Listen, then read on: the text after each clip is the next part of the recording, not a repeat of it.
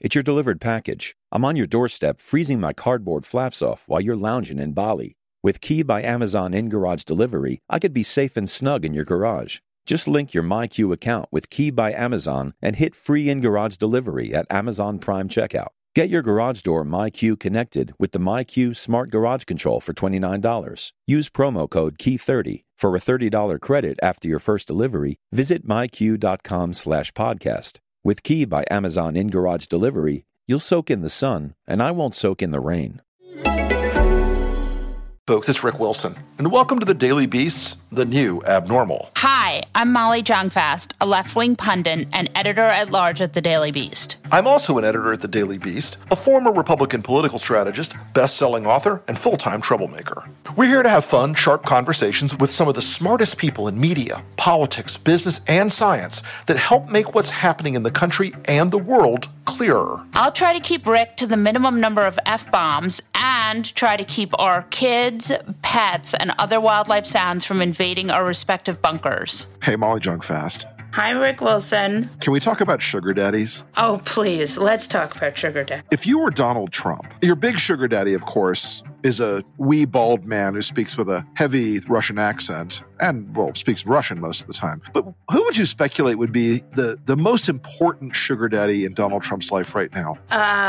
Rupert Murdoch? Why, yes, it would be Rupert Murdoch. And I don't know if you read this morning on the pages of the Daily Beast that Rupert Murdoch is reported to be disgusted by Trump's handling of COVID and is predicting a Biden landslide. Can we talk about Rupert Murdoch? Fuck Rupert Murdoch for being disgusted by Trump's COVID response. I mean, fuck him. Like, you put a reality television president in the White House and now you're mad that he can't actually president? I mean, fuck you. I mean, really, like, we didn't think he'd be quite so terrible. We just thought he'd destroy the federal government. We didn't think he'd really destroy the federal government. I mean, fuck him. Well, I just have to say the deliciousness of Donald Trump being abandoned by Rupert Murdoch should not be underestimated. I mean, if he really does. That's the other thing. Like, this is the day after the New York Post ran a story that is not fit for a bird at the bottom of a bird cage. That it was so batshit ludicrous that even the New York Post, do you notice they assigned like a reporter who had previously been a booker for Hannity and had no bylines before that day? It's like, you take it. Yeah. Anonymous red shirt. So, I mean, I have to wonder. I mean, not to be paranoid here, but I have to wonder, Murdoch puts out this very obvious smear piece. And then the day after, he's like, I'm very displeased with Trump. I mean, I'm sure part of it is him trimming a little bit. But remember, you're dealing with Donald Trump here, who thinks that Rupert Murdoch owes him, not the other way around. So right. I just found that to me was a story that had a lot of deliciousness in it today because I want to go back to Rupert Murdoch for a second. I never agree with Donald Trump, but Donald Trump has made a lot of money for Rupert Murdoch. Yeah, he has. And I've had this theory for a while.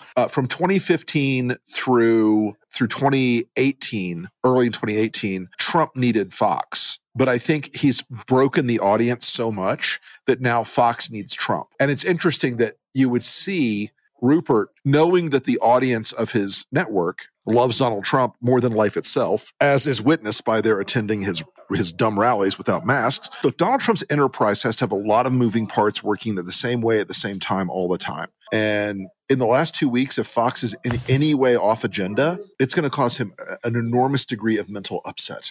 Trump got all this earned media, but he got media. He got eyeballs for media that there would not have otherwise been. So it was a Faustian deal on both sides. Well, I mean, look, CNN made the same deal, though. Jeff Zucker made the same deal.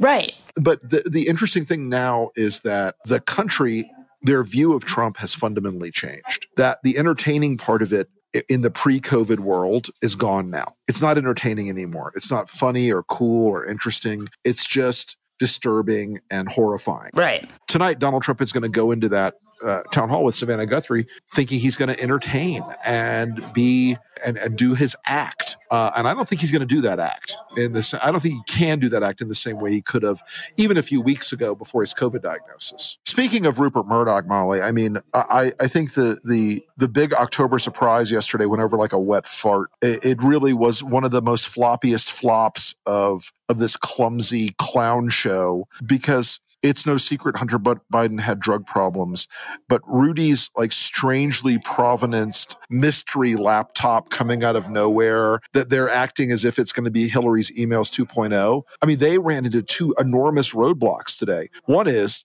both Twitter and Facebook had a complete cock block on the whole thing. It was just like, nope, you're not retweeting those links. Sorry about that. Not on our platform, because it's from, as Twitter said, this material appears to either emerge from a hacked or stolen device. Right. And the MAGA world immediately went off agenda. They broke down instantaneously.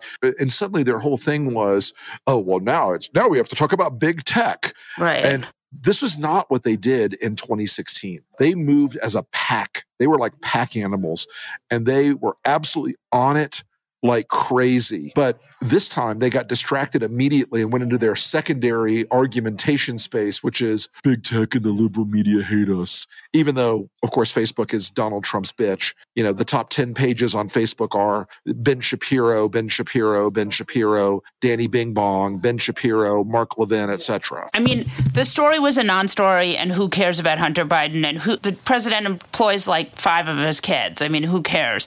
Hunter's not going to work in the White House. Hunter lives in LA. Hunter has a substance issue. Like, it's just a dumb hill to die on.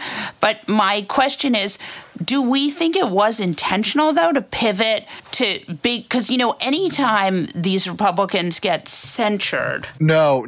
It was because the story flopped. It was because the story was a complete fuck up, and it didn't work. It didn't get the traction. I mean, when you looked at I had somebody compare the way the Hillary email story took off versus this story, which is this is their same play at about the same time. And it absolutely had 1/20th of the traction on social media and elsewhere. And the degree to which Rudy was trying to be, the savior of the Trump campaign here, it came over as he's like the worst possible messenger now. Yeah. And he's changed his story in the course of the morning. He's changed his story on where the laptop came from and how he got it. Was it legal? Was it left? Was it somebody else gave it to? These guys are flailing. They've really screwed the dog on this one. And I will also say, at the same time, there's been a lower sub-theme of the guys in 2016, like the Cernoviches and Alex Joneses and Posobiec's, all these idiots.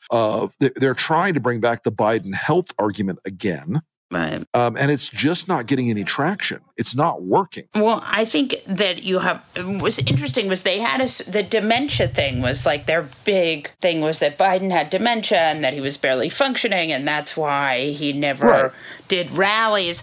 But when you saw him at that first debate and Trump was a mess and he was spitting and it's hard to make an argument about the other guy's health when you just got out of the hospital. When you are wheezing and coughing, and although Donald Trump is a golden god, a perfect specimen of a man, he weighs 185 pounds of pure muscle, and his six-pack abs are a thing to behold. He's not the picture of health, and he's looking worse and worse, honestly.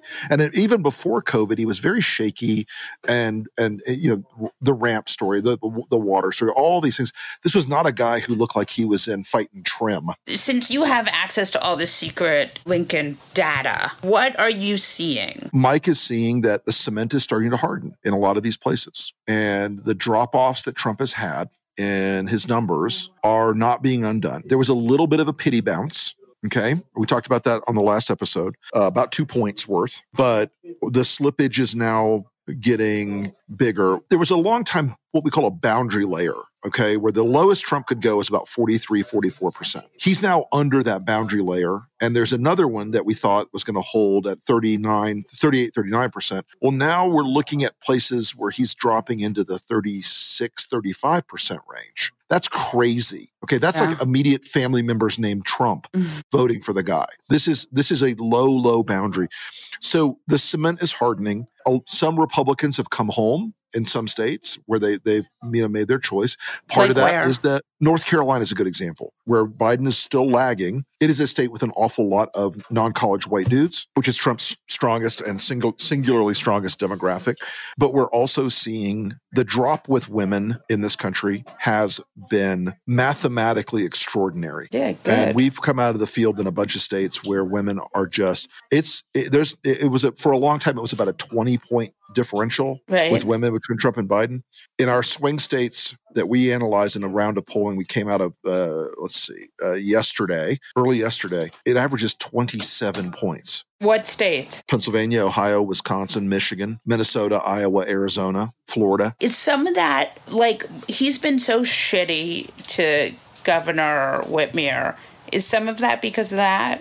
She's popular in Michigan. And, of course, the fact that Trump sort of laughed off the murder conspiracy and kidnapping conspiracy by these fucking boogaloos, it certainly did not help to improve his position in the state. I think Michigan's out of the question for Trump now. I think Wisconsin is 1 in 6 for Trump now. It's slipping away quickly. Ohio and Pennsylvania are still going to be battlegrounds, but in Pennsylvania, there are three areas of Pennsylvania: the Philadelphia metro, the Pittsburgh metro, and in the middle of the state, what they call the T. The T is the strongest possible Trump country. It's Alabama with coal. Okay. Right. The Philadelphia metro area, we've done a lot of work with African-American voters there and African-American ministers there. Similarly in Pittsburgh, those areas are breaking very, very strongly to Joe Biden right now. The T is still in Trump's hands, and that could be a decisive thing. But I'm feeling like Pennsylvania overall is moving in the right direction. Florida is moving in the right direction. Trump is losing some senior votes off the top. If he loses about 2 or 3 more, do you think Florida is doable? I think Florida is the hardest target. Yeah. Because it's so expensive. And even with Joe Biden having $300 million in the bank right now, Florida is still expensive. You've also said it's not just expensive. You said there's a lot of fuckery there. The Republican Party of Florida is the best Republican Party in the country for fuckery. Right. I know. I helped build the fuckery machine. Yeah. So is it worth, you said 10 points. Oh, believe me, it's worth it. It's so worth it. Now, some good news out of Florida we're starting to see in key counties. I got some polling back from an outside person. In some key counties, we're seeing that the Republican crossover. So first off, the Democratic crossover to Trump in these key counties in Florida that we monitor, that's Hillsborough, Seminole, Volusia, Martin, Charlotte. Those are some bellwether things for a certain part of my model that I like. We're seeing Democratic crossover to Trump riding at about 4 to 6%. Okay. Now, that's always happens. There's always a little bit of that's the statistical average. We're seeing Republican crossover to Biden in those counties at between 12 and 17%. Oh, wow. Now, the problem still is the Cubans are going to come out because they're convinced that Joe Biden has a black beret in his briefcase and he's ready to seize the means of production and open the death camps for all capitalists. I just want to point out that you always say that in Florida you have to be 10 points ahead. You have to be 10 points ahead. I tell my Democratic friends this all the time. My friend Steve Shale, Steve always points out that in the last 30 years of presidential elections, if you add up all the Democratic votes, all the Republican votes, the difference between them is 30,000 votes. Florida's going to be tight no matter what we do, unless Biden takes some of that $300 million he just raised and dumps it into the great state of Florida tomorrow. Right. Which, Florida can burn money like a bonfire. There's 10 media markets, 3 of which are in the top 15 nationally. It's a crazy expensive place to do business. But what do you think about Texas? Look, Texas is still a long shot, but the numbers are slipping. There is no reason why a Republican president should be only 2 points ahead in Texas right now. No reason whatsoever. That's crazy town. And now, through the magic of time travel, we will take you to after Rick and Molly have watched the town halls of Joe Biden and Donald Trump. Here we are, back with you. Yes, seamlessly, one might say. If you will. Through the magic of television. So what town hall did you watch tonight? We had a big screen up here in Lincoln Project HQ in our glittery new studio. And by glittery, I mean it's just completely fucking improvised. We had a 2-screen, but we had the audio on Trump. The physical appearance of the two men. You had Trump with one leg on the ground, leaning over, hunched over, glaring at Savannah Guthrie like he was a madman, like he was about to flee the scene of a crime. And you had Joe Biden sitting in the chair, leg crossed, hands gesturing, talking smoothly and calmly. And every time there was a commercial break, we'd flip the volume up on the Biden channel and on ABC, and he was just like being a president. Americans probably tuned into Trump, but they also slow down to look at car crashes. The Trump campaign had a statement afterwards, which I think is important to read. President Trump soundly defeated NBC's Savannah Guthrie in her role as debate opponent and Joe Biden's surrogate. Well, also, you're trying to win suburban women. Does this seem like the best tact? President Trump... No, seriously, are you fucking kidding me? Wait, it goes on. Your dog's upset about it. This is them happy. President Trump masterfully handled Guthrie's attacks and interacted warmly and effectively with the voters in the room. What? We've sort of figured out why suburban women don't like him, huh? You mean because he's a dick? I mean, you're trying to win. Why don't women like him?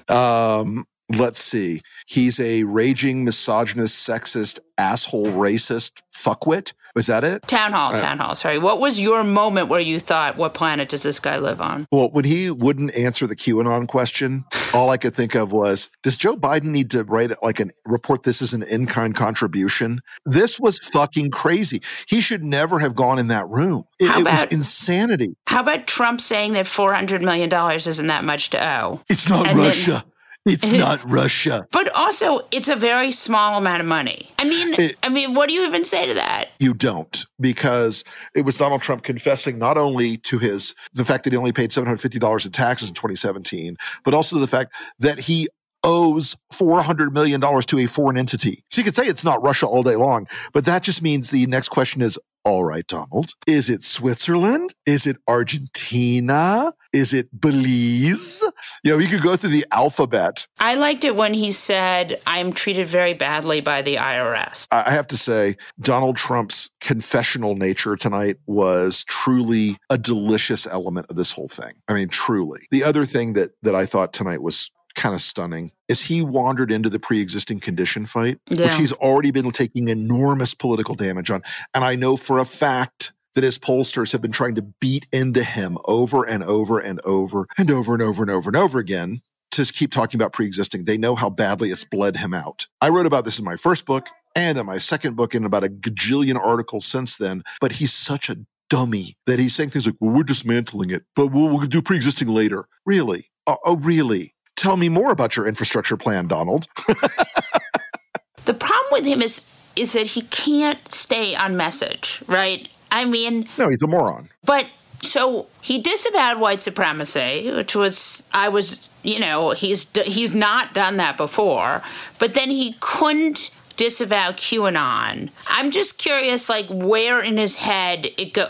Wouldn't it be more of a no-brainer to disavow QAnon, that Democrats eat children, than white supremacy, which his supporters are already racist? Neither of those answers was hard. Right. Both of those answers were, of course, completely fucked. Right. He couldn't make himself do the right answer. But, of course, he did run back to his safe space in his snowflake den of Antifa. Right. Radical Antifa. Radical left and Antifa. Yeah. The beautiful thing about it is this shit show was a truth window into Trump, okay? He wasn't in any way able tonight to even take the slow pitches over the plate. It was astounding. 2016, those last 5 weeks, he stayed on message. He's never been a genius, but he was able to sort of not say anything too nuts, and they took away his phone, and you thought, well, I didn't think that, but there were women in the suburbs who thought, okay, let's just try this. Now I feel like all of those controls are off. Correct. There's no one running the campaign specifically anymore.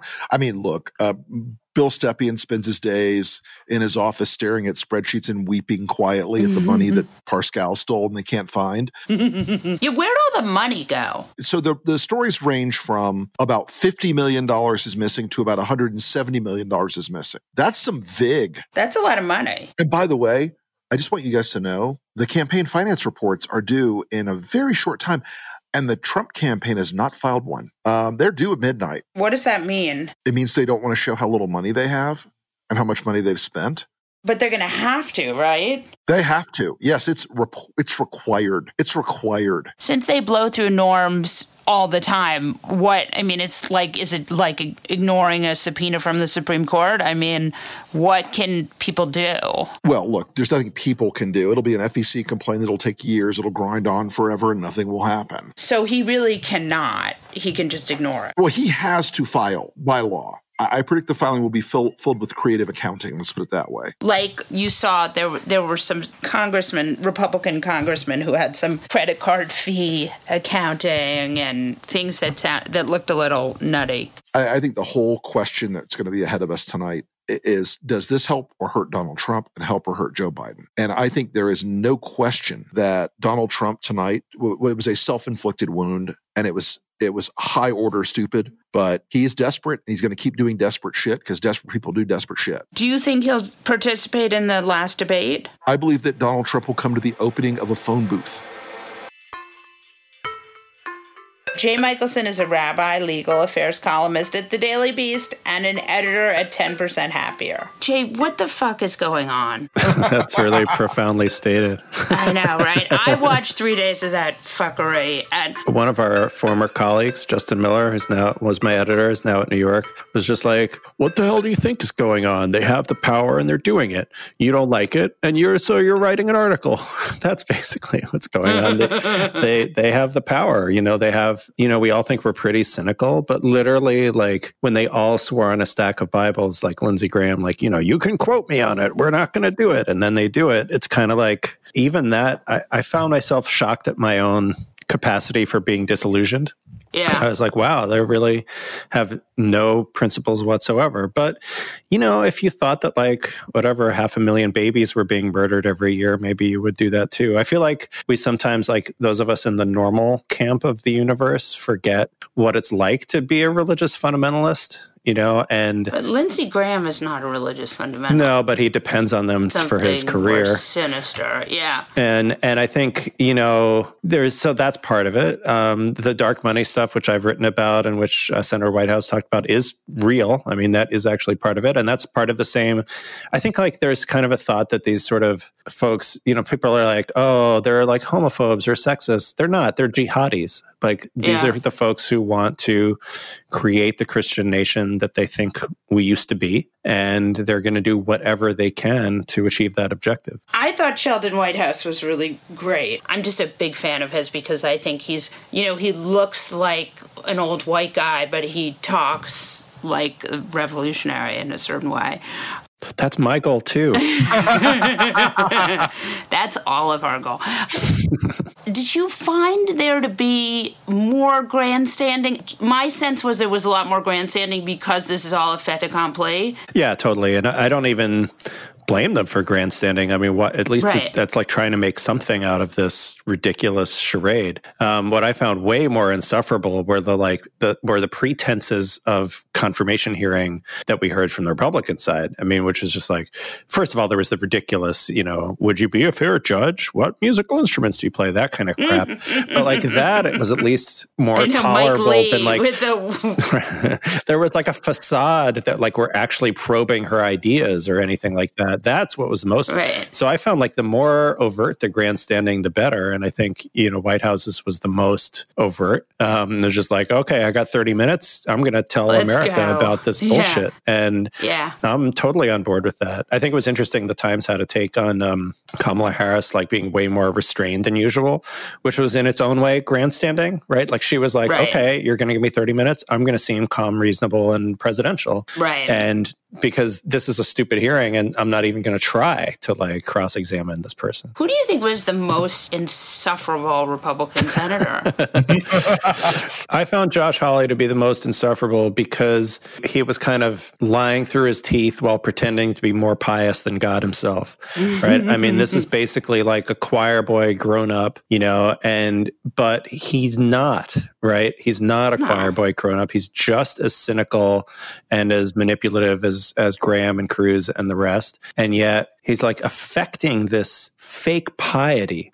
Like, oh my God, religious freedom. Oh. And, it's also like, I mean, so not to get like in the policy weeds for a second, but, for 150 years, not even 200 full years, religious freedom under the Constitution meant basically one thing, which is government can't fuck with you and your religious belief and your religious practice. Not just belief, but practice too. Government. And we didn't live up to that when it came to Native Americans or to Mormons or to others. Right. But that was the principle. The idea was that the government was going to leave you alone. No one ever used that term to mean you can take away someone else's rights if you have a religious freedom. Never until the last 20 years, right? Until Hobby Lobby, until Masterpiece Cake Shop, until this whole movement, which arose mostly as a backlash to gay rights and gay marriage, but not entirely. And this whole idea was already rejected. The first time this religious freedom thing came along was in the 60s around segregation. And segregationists said, I have a religious belief. It says right here in the Bible, God separated the races on the continents, the different continents, and therefore I live by that. And I have a religious reason why I have to keep my restaurant or hotel or school or whatever segregated.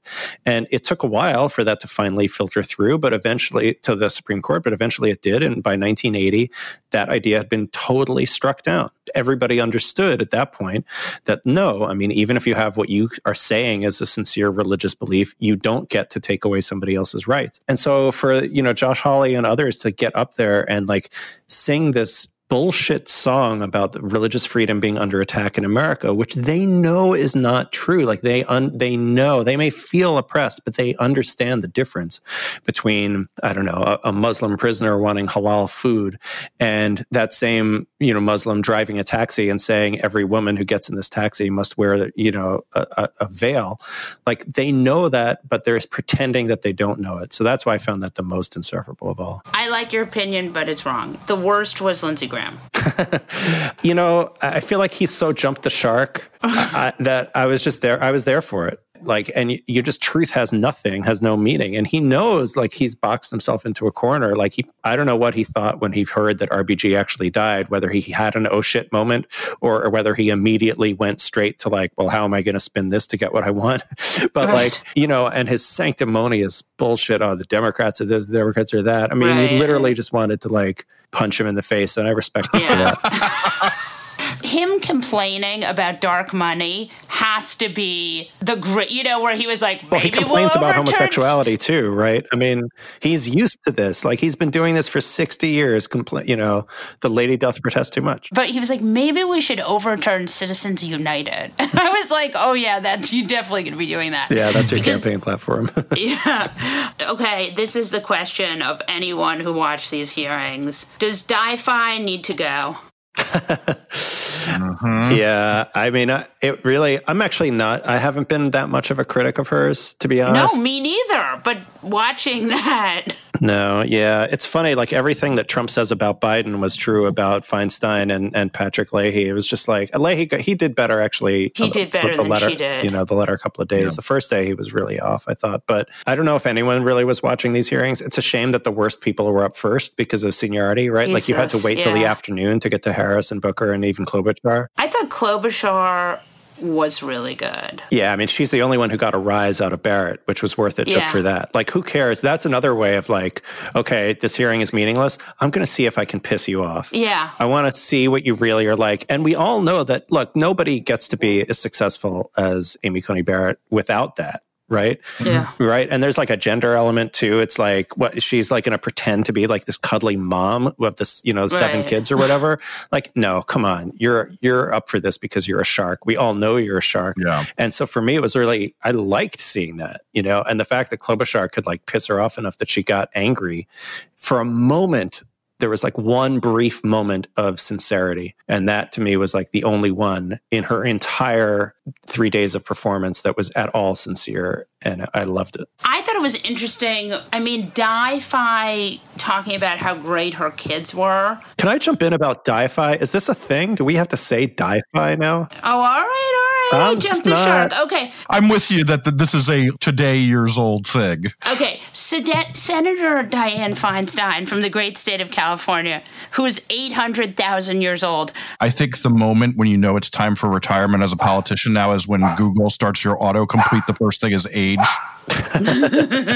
I have never been so critical of her, but the thing that got my back up so much today was her, and she did this all 3 days, where she was like, and your children, and Leahy did it too. My children, our grandchildren. I mean, fuck you. Like, I have 3 kids. Like, it doesn't do anything. It doesn't make you a better person. And the whole idea, it's just such a sexist trope, this idea that the more children you have, you're more of a sort of conservative, or you're more of a woman, or I found it enraging. Yeah, totally. And I actually was just reading up for I just did a MSNBC hit about the dark money thing. And Leonard Leo, who's like the mastermind of this kind of network of the Federalist Society and Judicial Crisis Network, it turns out, bought this, I think it was $17 million house or something like that. He bought this like lavish country house on the coast of Maine, and he was called on it. And he's like, well, this is to accommodate my large family. Like immediately, like, oh, you have a large family. Oh, that's good. Thank you for repopulating the earth. I went over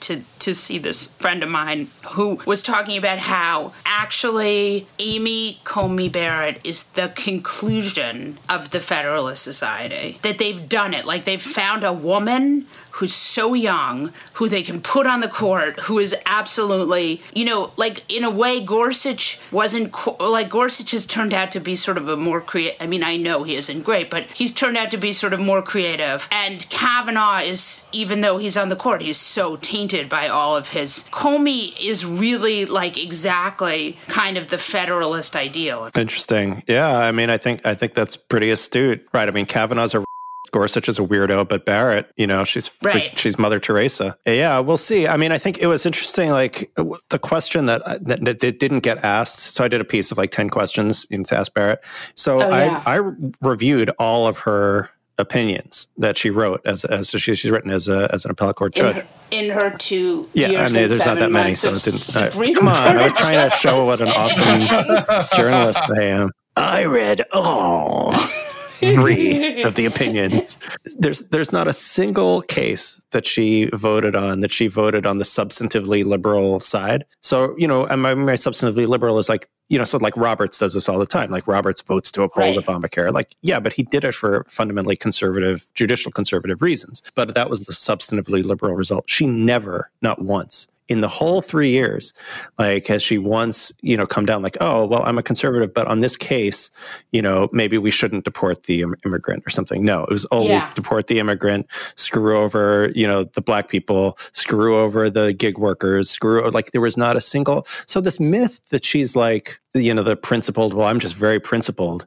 That's just like, it was true of Scalia too. People give Scalia way too much credit. Oh, he way too much credit. He wanted the cases to come down the way he wanted, and that's it. And she is like him, but I think that's a great point. I mean, she's him, but female. Well, you said it in your piece, right? The most anti-woman woman ever. Yeah. And I think that's right. I mean, that is where she's going to go. But they did such a good job of intimidating, thanks to Di-Fi and her her ill-phrased remark the last go round. Nobody wants to be the Di-Fi of saying like the dogma lives loudly within you. So they scared all of the Democrats from like mentioning anything about religion. And I don't mean that she's in People of Praise. I don't think People of Praise is really that bad. I don't think it's a cult. I don't think it's The Handmaid's Tale. But she's written herself on how her very extreme religious piety impacts her role as a judge. Right. And no one was able to ask her that. Right, the death penalty decision. Like, the one thing the Federalist Society might not be pleased with is her anti-death penalty stance, which is because she's a Catholic, and we're not allowed to talk about she that. She backpedaled on that, though. I mean, she basically was like, well, as long as it's, not about one particular sentencing somebody to death. Like, I couldn't sentence someone to death, but I'd be on the appellate court, so I wouldn't be doing the sentencing. A lot of people seem to be saying that her nomination is already court packing. What's your take on what the Democrats should do about that in response? That's ridiculous. No, I mean, I get the idea. I mean, court packing is court packing. First of all, progressives, whatever, Democrats need to get away from this term court packing, right? Court packing is a term of derision.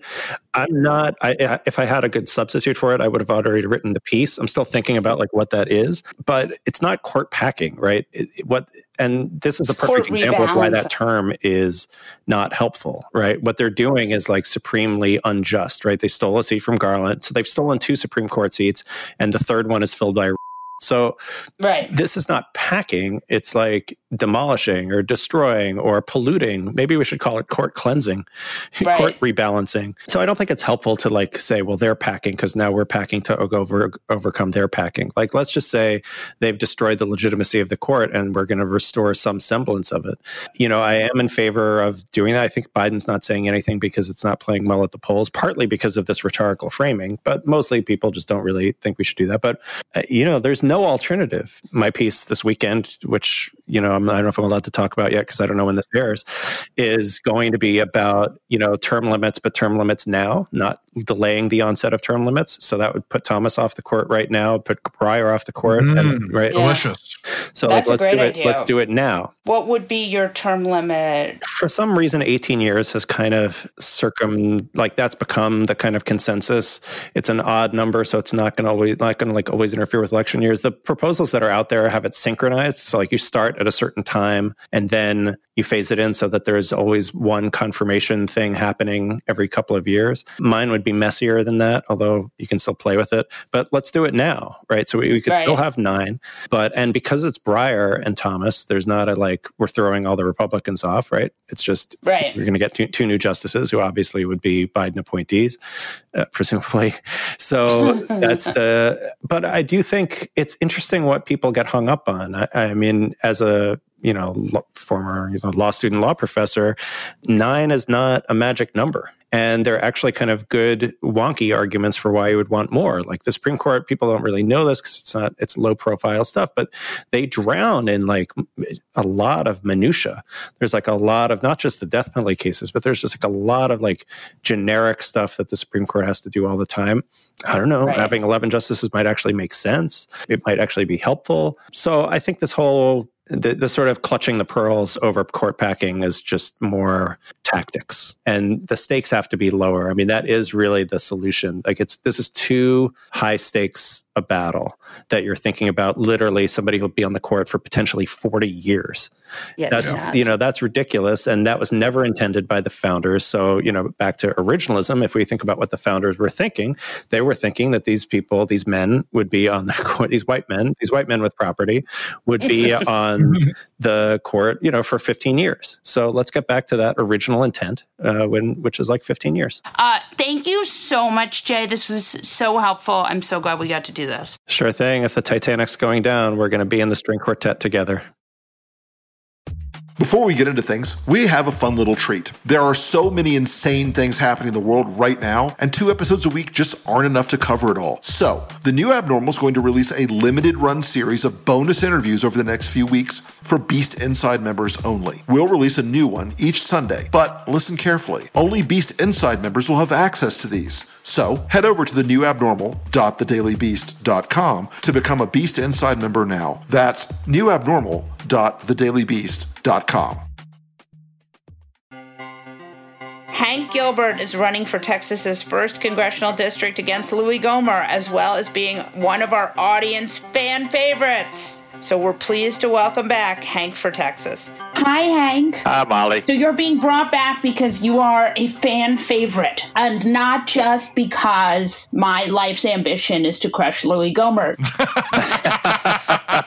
Well, I appreciate that. I've never been called a favorite before. I've been called a hell of a lot of things, but not a favorite. So tell us what your race looks like. Tell us what's going on in Texas 1st District. What's happening? I tell you, this is something that I've never seen in my lifetime. First day opening, polls open for early voting. Tuesday, there were lines out the door in every polling place in every county in this district. As a matter of fact, the place that I normally vote at on the first day, I'm usually one of the first 5 to vote at my location every election. And it just so happened I could Monday because I had to go around to every county that day. But when I walked in the second day, all the women there at the polling place asked me what was wrong. They almost called me yesterday because I wasn't there. But they told me that they got as many early votes on the first day of early voting at that location than they normally get on the entire early voting period in any election. So, I mean, that's how many people are either excited or fed up or ready to get this done in this basically rural district of Texas to make change come November 3rd. Have you had what I've heard about under Abbott of like less drop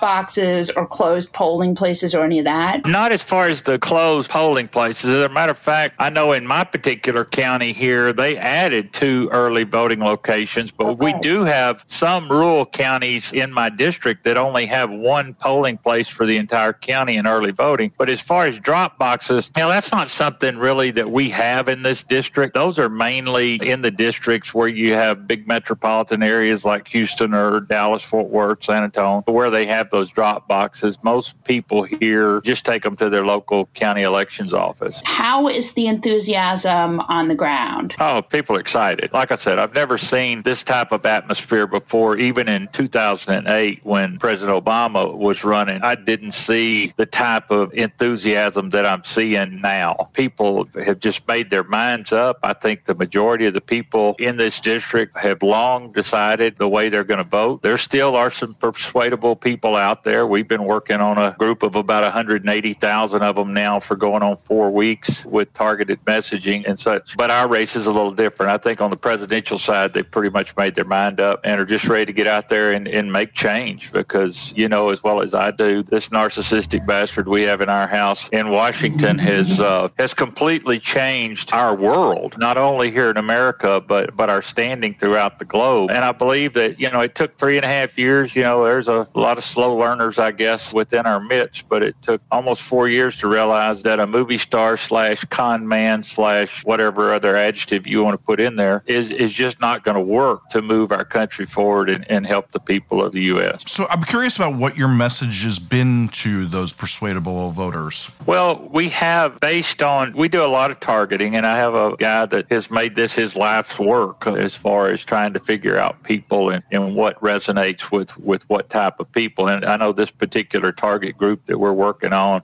we're putting out about a dozen different messages to them based upon their shopping habits or their religious habits or what have you. But it all pretty much boils down to the fact that Louis Gohmert, number one, has been totally ineffective as a representative for this district. He's done nothing to advance anything that would help the majority of the people of this district. He spends a lot of his time jet setting all over the country and all over the world, mainly on special interest junkets and things like that. We've highlighted the fact that he was in the Ukraine at the same time Rick Perry and Rudy Giuliani were. Not serving the interests of Texas's first district in the Ukraine. Well, no, supposedly he was there on a Baptist conference. The problem is when they took a picture of the conference attendees, he wasn't in it.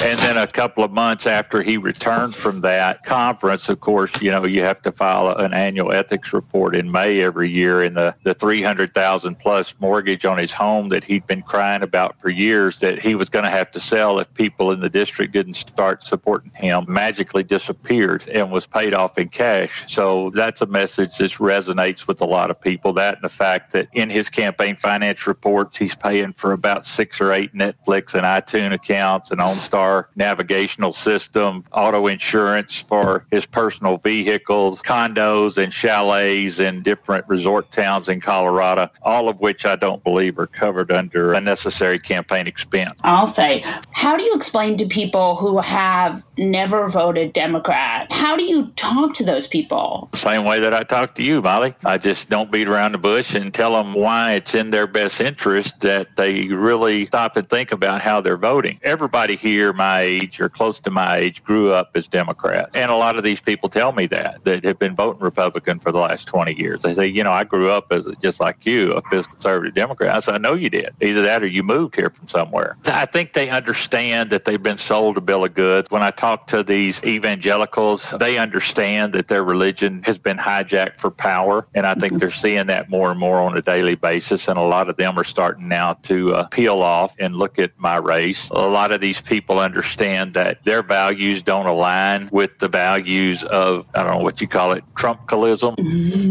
Trumpism. The retaking of the Republican Party by Trump. And even those Republicans who are truly lifelong Republicans understand that the party that they see now is not the party that they've ever been a member of. And I encourage them. I mean, I tell them all the time, I think we need a good, moderate Republican Party, just like we need a good, moderate Democratic Party. If you look back through our history, when we really moved this country forward and we did the most good for the people in this country was when we had two moderate parties that could fight like cats and dogs over particular issues, but at the end of the day come together and pass something that worked for the majority of the people and then go out to dinner together at night. That left ever since we elected President Obama. That has gone in large part because of systemic racism and everything else. We've got to get back on a normal key and a sense of normalcy to try to move this country forward. And heaven forbid Uncle Joe and Kamala are going to have a hell of a time because it's going to take years to correct the crap that this current administration has broken. And you know, we've got a lot of allies around the world that really need to know that we're the America that they've known for the last 20, 30, 40 years and not the America that they've seen for the last 4. There's an article in the Times today about all of these people slipping below the poverty line. Do you see that anecdotally in Texas's 1st District? Oh, yeah. We're second in the district. We're second in the state in the highest number of percentage poverty. We're also second in the state in the highest number of most uninsured Texans, which Texas leads the nation in the most uninsured. But here's what will blow your mind, Molly. Yet a lot of those people still keep voting Republican, you know, and I never have understood that. And I've even had deep discussions with people. I say, you don't have a pot to piss in or a window to chunk it out of, but you continually vote against your own self-interest. And it takes a while to get that, to make that message resonate. But I think people are coming around because when you explain to them that the reason you don't have the ability to get insurance or you don't have the ability to seek medical treatment is because our state is sending hundreds of millions of dollars of money that they could have had through Medicaid to other states because we refuse to take it.